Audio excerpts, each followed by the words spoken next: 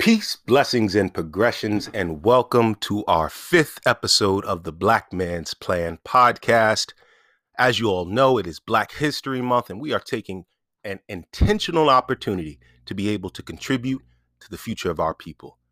There's no greater way to look forward than to look back. Throughout history, the institutions that have been able to hold up our community have been the Black church.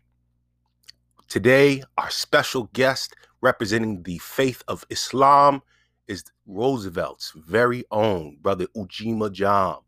This brother is a multi-hyphenate. He can do almost anything. A poet, a writer, a speaker, a teacher, a leader. We are so grateful for having him on today. And without further ado, I'd like to introduce Brother Jame. And how are you today? How is everybody? Good. I hope everybody's holding up. We're in the midst of this weather and, of course, the pandemic. But I know we as a people are people who strive through so much throughout history and has contributed so much to history that this is just another episode in the everlasting history of the Black man. Yes, sir. And for those who don't know, Brother Jame is a devout Muslim who has devoted his life to really contributing to a brighter community. He is from Roosevelt, Long Island. That's where I was born and bred. I'm so grateful to have had the opportunity to have been influenced by Brother Jame to share a story. The first introduction, I'm sure you remember, I had to Brother Jame was when the Future Rough Riders of America and HB Wall Street organizations we have been working to build for years now invited him as an alumni of Roosevelt High School to come back and speak to all of the students in the senior class to give them an insight to read some poetry and really inspire, right? Because that's our goal. So, Brother Jame, foundationally, because today's episode is solely focused on religion in the Black community and how, as a fixture, it has upheld many of the greatest thinkers, the greatest minds, really nurtured us. We could not have this episode without mentioning Islam. And I would love to first have you give us a little bit of a foundation of the religion and the values.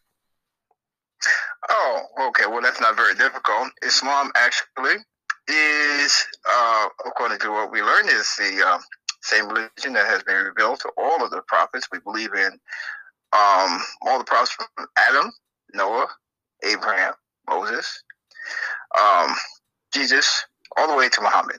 And we believe that in the same way that there's only one unseen God, creator of the universe.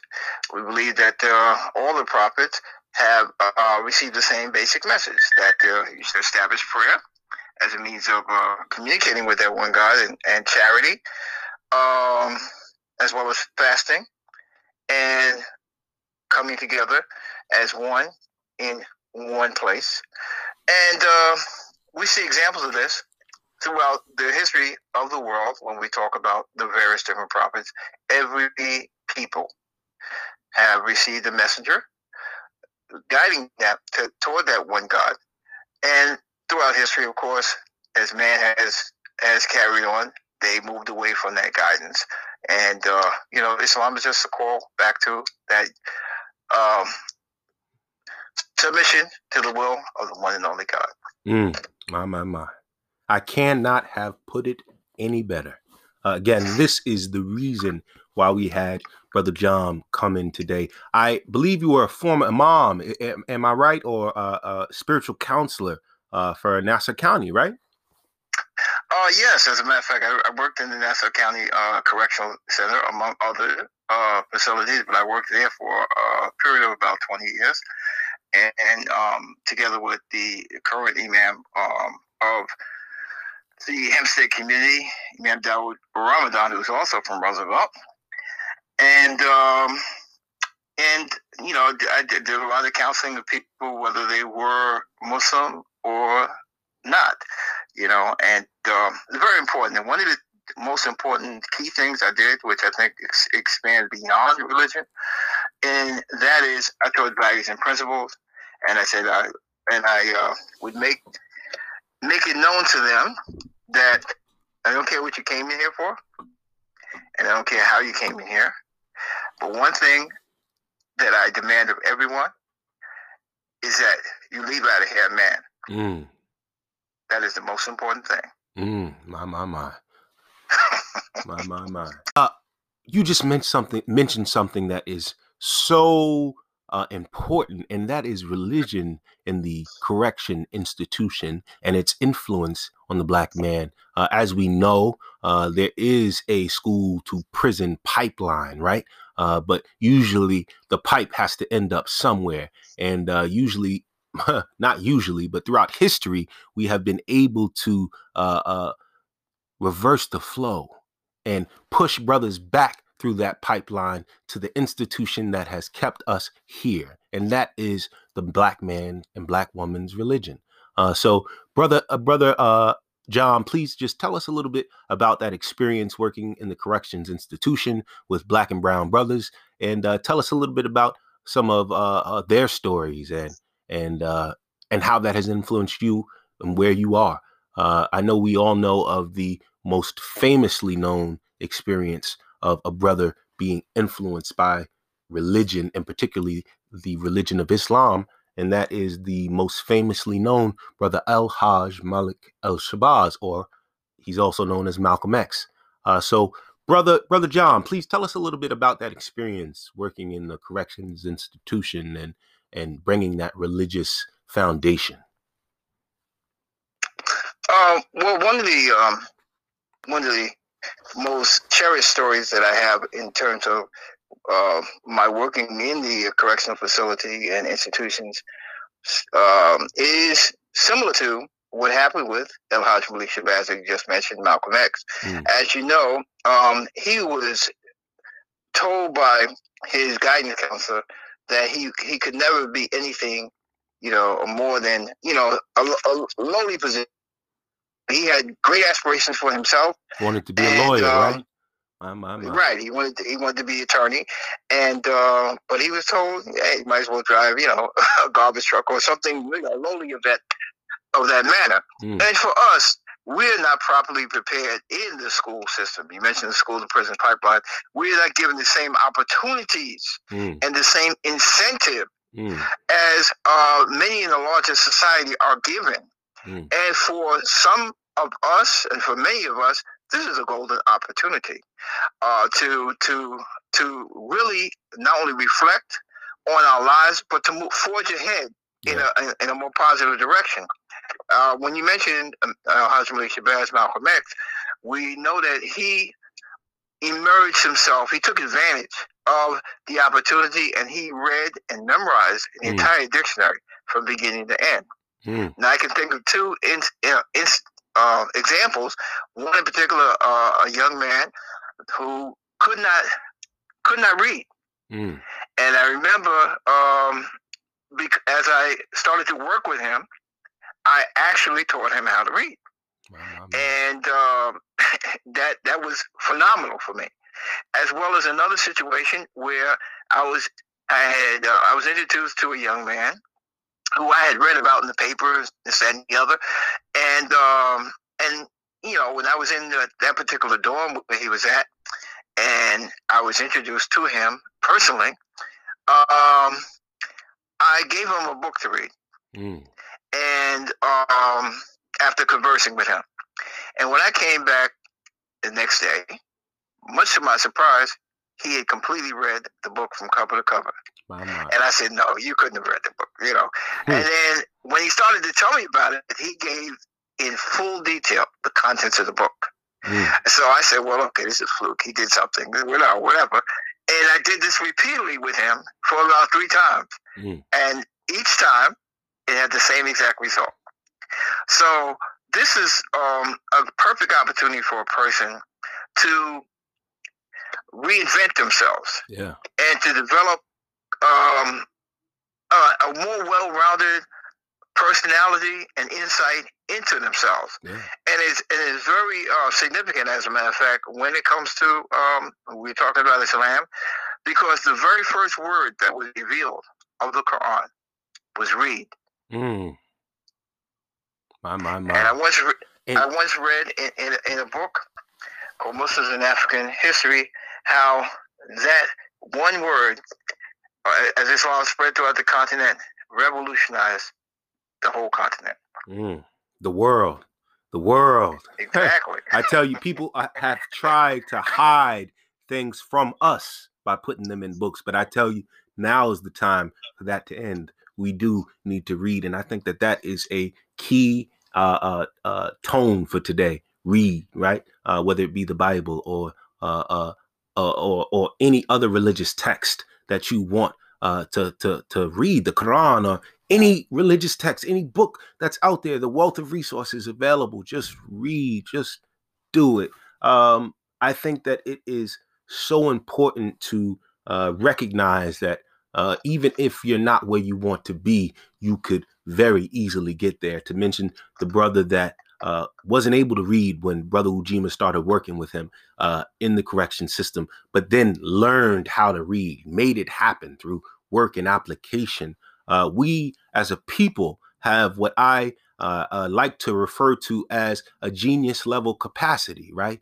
The way we the way we weave braids in a geometrical pattern, or the way we use our knowledge of chemistry to heal our bodies from the kitchen, or there's so many things.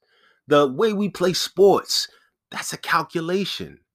That's a calculation. That's calculus. You have to understand the angles of geometry, how to move, when to move, what time to move, how long before you make your next move. Why do you think most of the professional athletes are brothers and sisters? Because of that genius level capacity that I mentioned. And it's that same genius level capacity that has inspired so many to pursue a career in sports, to exercise that in a more physical form, but we find ourselves solely or singularly focused, right? And we get caught up and end up in places like the correction system. A brother who could have had a future playing in the NFL, the NBA, or a doctor or a lawyer, because of that same genius level capacity, has then been in turn put into a system that has been created to dismantle his way of thought, his mind, his dreams, right? His or her dreams, right? Because there are wrongfully incarcerated brothers and sisters of all ages throughout this nation. And I think that it is important that we start to understand that many people, right? People is what we need to understand. But many people who find themselves in these circumstances really should not be there. There, of course, are many people who have committed atrocities that can't be forgiven without doing your time. But there are people in prison, in the correction system, who are there for reasons that really they should not be. They were put in a circumstance by the systemic nature of this nation, right? Put in a circumstance to have to rely on that singular focus, right? Outside of the Black community, not many people have to singularly focus on becoming a professional basketball player, but instead they play basketball as their student, right? That's why they call us student athletes. You play a sport, but you're a student. But in the Black community, we have been forced and flashed with the money of these professional athletes, and it has influenced the way that we go about achieving success. But I tell you, take that same energy that you bring to the football field, take that same effort that you bring to the basketball court, take that same passion that you bring to the tennis court, and apply it to business, apply it to medicine, apply it to knowledge, be a school of life in and of itself. I want to continue this conversation with Brother Jame about religion and its importance on the Black man. We've talked about the correction system. This will not be our last conversation about it. I'm sure our next two guests will have the opportunity to be able to elaborate on their position on the correction system and the black man and religion and their particular religion and how it has influenced. But before I do go on, is there any other thing that you'd like to share about black men and women wrongfully incarcerated and the conditions they've been put in? Well, what I can say is that it's very important for them to have communication with the outside world and to know that their life is not defined by their circumstances. And this is something we should take out of our experience of slavery. If we go through the years of slavery and see how many great men and women came out of that experience, we can see that their lives were not shaped by their experience that they were in. The people that went through the period of discrimination and Jim Crow and the other atrocities that have taken place, the period of lynching, whatever, but they were not defined by their circumstances. They look beyond their circumstances. And again, this is one of the things that is so important about religion, because it gives you the opportunity and the perspective to look beyond your particular circumstances and to look for something greater. As Kunta Kinte, who was a Muslim and a real person out of our African experience, said to each and every child that came out of his family lineage, behold, there's something greater than yourself. My.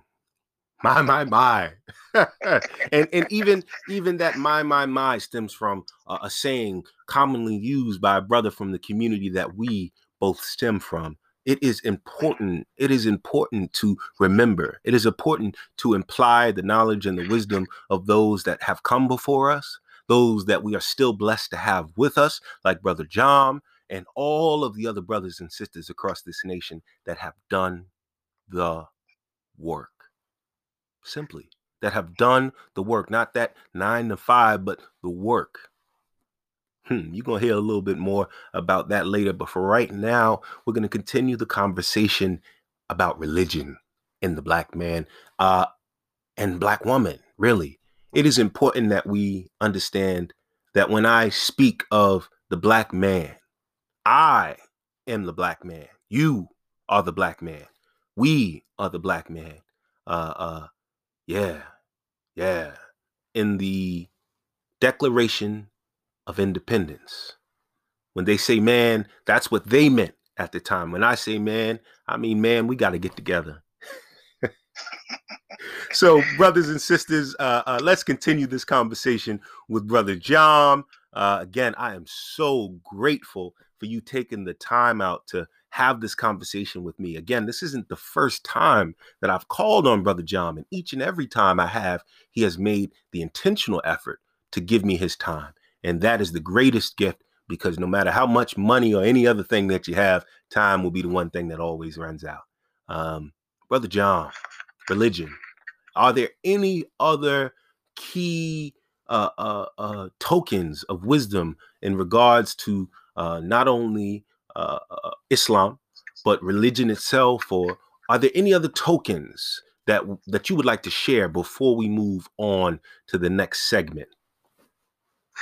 Oh, absolutely. Not a question. One of the greatest things that I convey to people, and it doesn't matter what particular religious background that they have, is that we live in the world of today. And anything that you study, anything that you concentrate your time on, must be relevant to the situation of today. If you, for example, are a Jew and your highlight is about Moses, then look at it as a people who he was a man who was among the people that was oppressed, and he became the liberator for that people and took them to a promised land, a different place where they could have a better life, and of course focused on the Creator and his help and assistance in getting him to that better life. If you are of a Christian background, know that Jesus dealt with 3 types of people amongst the Jews. He dealt with the Pharisees, who were the ruling people. They were the lawyers, they were the doctors, and they were what we today would call the enforcers, or what we call policemen. However, unfortunately, though they would punish people for the law, they would consider themselves above the law, much like the people we have today.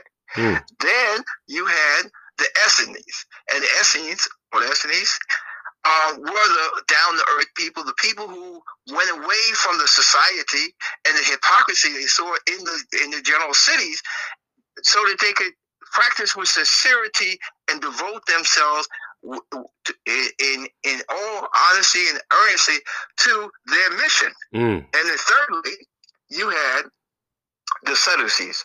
And the Sadducees were the people who went whichever which way the wind blew. So whatever was popular, the Essenes were popular, they were down with them. The Pharisees were popular, they were down with them. And so what we have to do is not just see Jesus' story, if you're a Christian or somebody that's studying that, not as some ancient historical or religious text, but as something that is relevant to the people around you today. Because do not we have people in authority who enforce the law but consider themselves above the law? Do we not have people who are sincere and down to earth, but realize they have to get away from the negative influences around them, the negative people around them, in order to be able to move in a positive and uplifting direction? And do we not also have a people who go whichever way the wind blows, whatever's popular?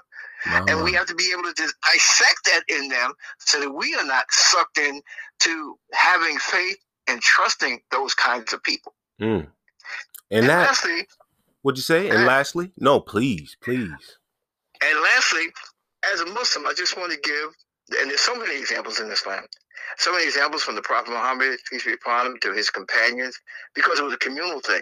But let me just give you one example of that, since it is Black History Month, of a group of people that today we call the Moors, okay, who, inspired by the Quran, did this in 7/11 of the Christian era. And it's very easy to remember that date, 7/11, for obvious reasons. Yes, sir. These African Muslims, recorded by history as the Moors, established an Islamic empire in Spain, Portugal, Sicily, and the southern part of France.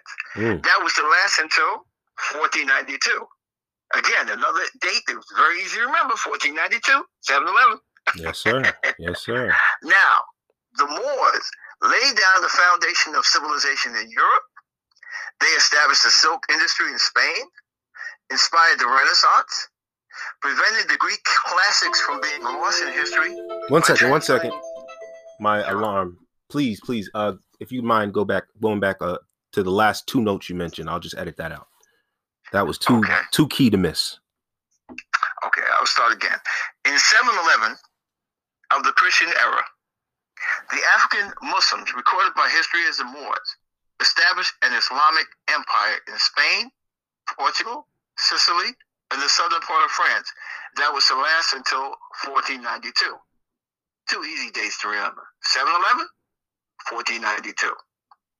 Now, the Moors laid the foundation of civilization in Europe, established the silk industry in Spain, inspired the Renaissance, prevented the Greek classics from being lost in history by translating them into Arabic, made countless advancements in mathematics and science, including algebra and trigonometry, animal care, hydraulic engineering. They introduced bathing. Yes, you heard me right. Come on. They introduced bathing. Yes, sir. There's nothing wrong with your radio or TV or computer. Yes, sir. Street lights and paved streets in Europe, and established over 17 universities and over 70 libraries at a time when Christian Europe was 99% illiterate. So this is what you can do when you're inspired positively by the guidance coming from the Creator, who, again, the first word of the Quran that was revealed was what? Read. My brother Jame, and as we transition, I'm so thankful. I just want to express my thanks again on a more serious note. Thank you. As a Black man, thank you. As a community, we thank you. And that's a little bit what I would like to talk about next. Because when we're building, we must understand that religion is a foundation, right? Religion is a foundation that we can put a brick on, a good brick, lay the best brick that we possibly can. But religion is that sturdy foundation that ensures that we last throughout time. Okay, people, we need to understand this. You are more than what you do. You're you. So religion can influence the actions that you make, the way that you think, but how, Brother Ujima, how can religion translate into everyday life in a 2021 world in a literal sense? How can we use the values of Islam to live a better life today? Because for many who don't know, we did mention. I'm sorry to cut you off before you got started, but but I just definitely wanted to mention Brother Al Hajj Malik El Shabazz and his departure from the Nation of Islam in founding the the UNIA, really, the United Negroes, the UNIA. No.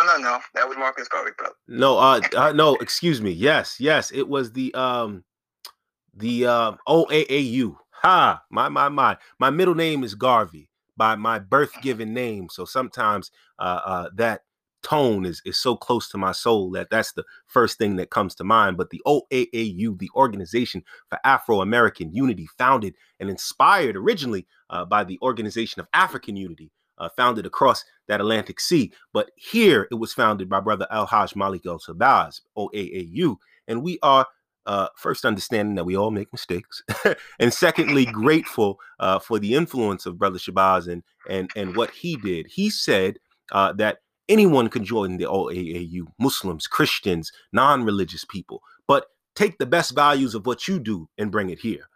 Brother Jam, that is the segue into every great thing next that I'm sure you will say. But I just wanted to make sure we put that in there, because once I start listening, that's all I can do. Oh, and you said it so well. Actually, technically, he first formed the Muslim Mosque Incorporated. Mm-hmm. Okay, and because he didn't see a difference in people, but of course, in his traveling so rapidly over that last period of his life, and coming back and finding separation between people, this is what caused him to say, let's put our religion in the closet and establish, like as you mentioned, the Organization of African American Unity.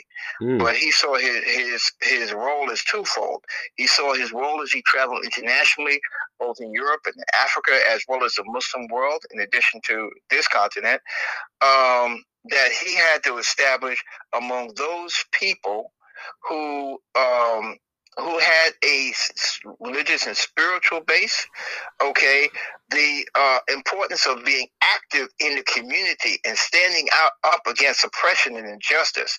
This was what he emphasized as he went to the people in, let's say, the Arab world and so forth and so on. Now, amongst our people, since we were inclined to stand up against injustice already, then he saw his role with us as to make sure our spiritual program was exact and intact. And so this is where we want to go in terms of remembering him and his dual mission. Now, in terms of Islam, I want to share with you the meaning of a word. As a matter of fact, in Islam, we learned that the Creator has some 99 names. Okay, all of which are meaning the most gracious, the most merciful, the all-knowing, the all-seeing, the all-hearing, the most high, etc., etc. Okay, but of all the names that he likes to be called, and of course, when we say the word Allah, that's inclusive of all those names.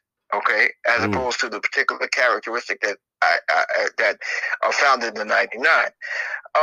The one he likes the most for a person to call him is the word Rabbi, and that's spelled R-A-B-B-I, not Rabbi, which comes from it, but Rabbi, and that means the Lord, the cherisher, the sustainer, the nourisher, the one who nourishes and sustains his creation in such a way so as to provide them with the things that they need to grow and to develop on their own. Now, I know that's a mouthful, so let me say that again. Come on, brother. Okay? Make it plain for the people. Rabbi, the Lord, the cherisher, the sustainer, the one who nourishes and sustains his creation in such a way so as to provide them with the things that they need to grow and to develop on their own. Why does he love that name most? Because as the group Creative Source said in their most popular song, it explains not only who he is, but what he is to you. And by understanding that he is our Rabbi, our Lord, cherisher, and sustainer, and that he helps to provide us the things we need to grow and develop on our own, it tells us that we are not complete unless we grow and develop.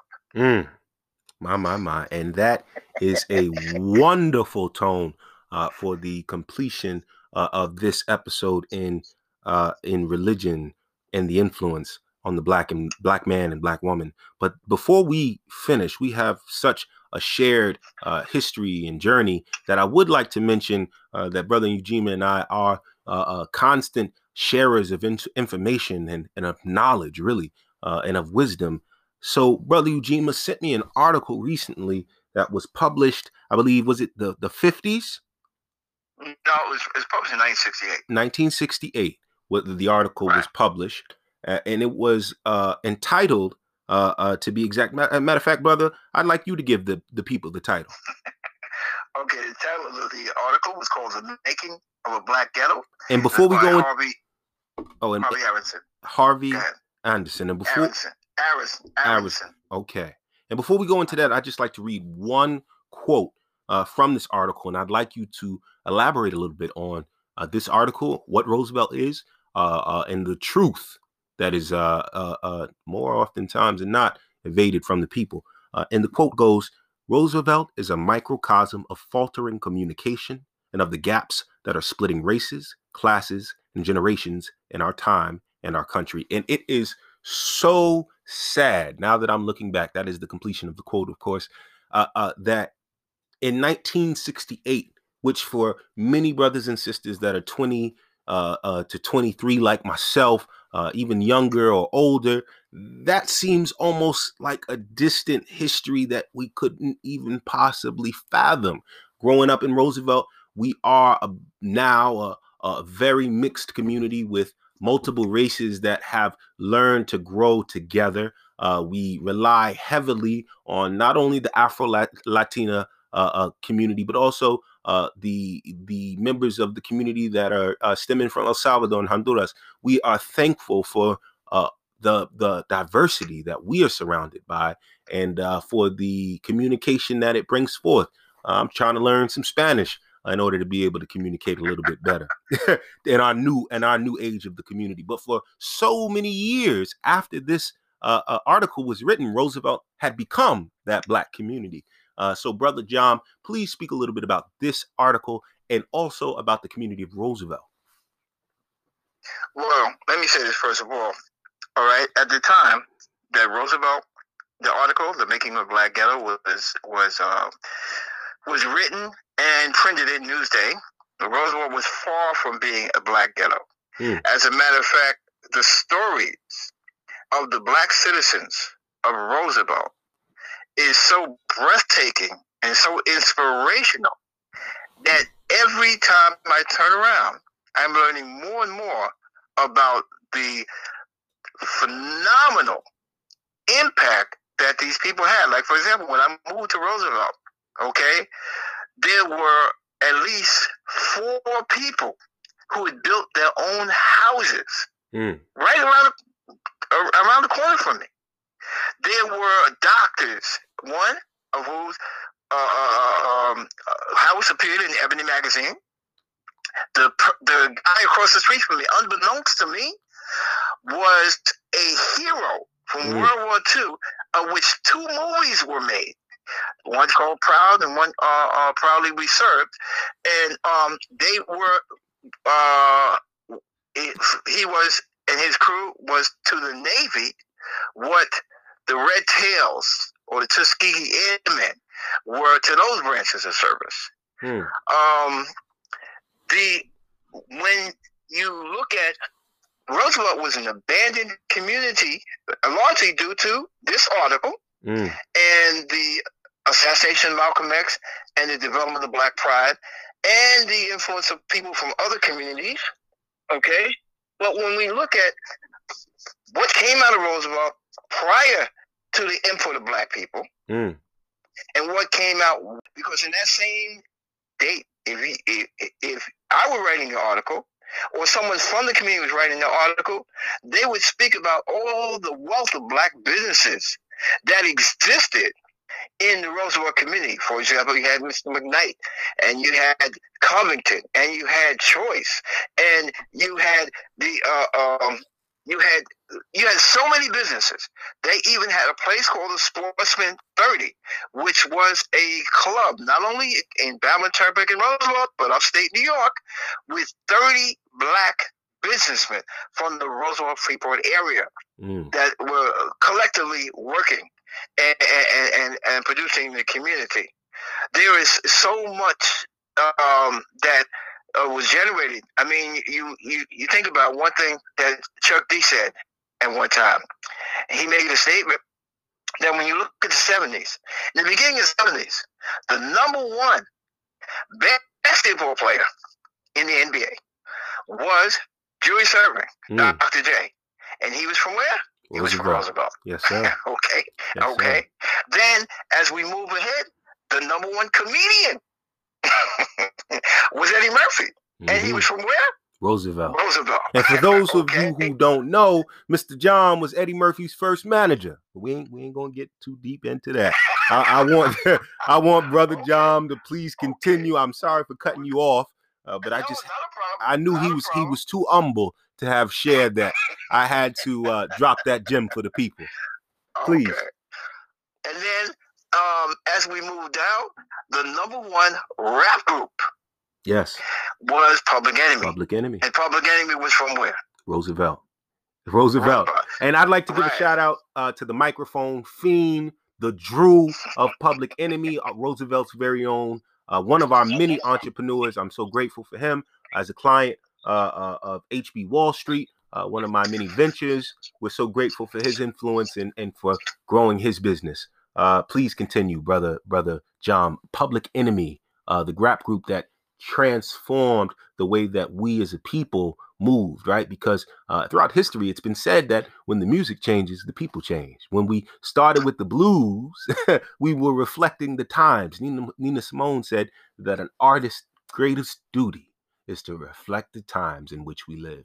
So when we transitioned from the blues to the soul and then to the rock and rap that we know now, we have to understand who made that happen. And Public Enemy was a pivotal part of that. I know that they are members of the Rock and Roll Hall of Fame. So please, brother. Absolutely. Brother John. Okay, and I would be remiss if I didn't go back a little bit Please and to a gentleman by the name of John Mackey. And John Mackey was also a very famous and significant person in the NFL. Yes. And he came out of Roosevelt, as you know. Yes, and I'm so thankful that you mentioned him, because we're going to be having Reverend Arthur A.L. Mackey as our next guest, our next double guest, I guess you could say, with Richard Honeywell, pastor of City of Freedom Baptist Church. Reverend Arthur A.L. Mackey Jr. is the pastor of Mount Sinai Baptist Church, where I have been a lifetime member since diapers, and a wonderful, he is a wonderful leader, shepherd to the flock, and we are so grateful for having him. Brother John, please continue. I just wanted to give the people a little bit of understanding that even though John Mackey was mentioned, we will be going in depth about one of our very first greatest football players. The only reason why he didn't go to Roosevelt High is because there was no Roosevelt High at that time. They were still making the black ghetto. Well, I'm glad you mentioned that, because I was going to mention two things that he was responsible for that a lot of people don't know. And that was because of his success and the fact that he attended Hempstead High. Numerous articles attributed him as being John Mackey from Hempstead. And because of that, Roosevelt Junior Senior High School was built. My. Now, the second one, the second fact that a lot of people don't know, and I just recently found this out, was that when he moved to California, he was a neighbor of a gentleman by the name of Jim Brown, who was also from Long Island, and a famous football player and actor. Okay? And one day, he happened to hear this group. And he said this group is phenomenal. And he ran to Jim Brown and said, listen, you got to check out this group. And Jim Brown heard this group. And he said, okay, I'm going to manage this group. And the rest is history. The name of the group? Earth, Wind, and Fire. My. Ha! Do you remember? Do you remember? And that's why we bring the elders for this insight. Please continue. Now, something else I discovered in this last year, because history is a continuing process. There's a young lady that lived on Brookside Avenue by the name of Prathia Hall Wynn. And I knew her very well, as well as her husband, okay, and neighbors.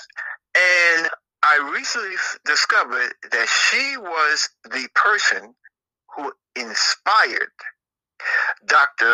Reverend Dr. Martin Luther King to give his I Have a Dream speech. And from this 1 square mile, please tell us a little bit about that from that 1 square mile and how it, come on, go ahead, brother. Please tell the people. Okay. Well, in September 1962, Prathia Hall Wynn agreed to participate in a service commemorating the Mount Olive Baptist Church in Terrell County, which had been burned to the ground by the Ku Klux Klan. It had been a center for voter registration and for other mass meetings in the county among African Americans. And the service was attended by Martin Luther King Jr. and the SCLC's strategist, James Bevel. Now, she was scheduled to deliver a prayer during the service. And according to Bevel, as she prayed, she spontaneously uttered and rhythmically repeated an inspiring phrase that captured her vision for the future. I have a dream. My. So youth listening, please understand that there is always someone who sees you, right? I know that right now during this coronavirus, being stripped from school, being stripped from life as you knew it for the duration of your life has turned things upside down, but I need you to adapt. I need you to do the work like Brother Jame, like all the other great brothers and sisters that we are so grateful to have. Brother Jame, I'm so sorry that we have to bring this conversation to a close. But for those of you who don't know, we do have some wonderful things in the work for Black History Month. And this will not be the last you hear of Brother Jame. So please be on the lookout because we got to leave him wanting more. Right, brother? There you go, brother. All right. Thank you so much again for being a guest of the 5th episode of the Black Man's Plan podcast. Be blessed, brother. Be peace. Be love. Okay.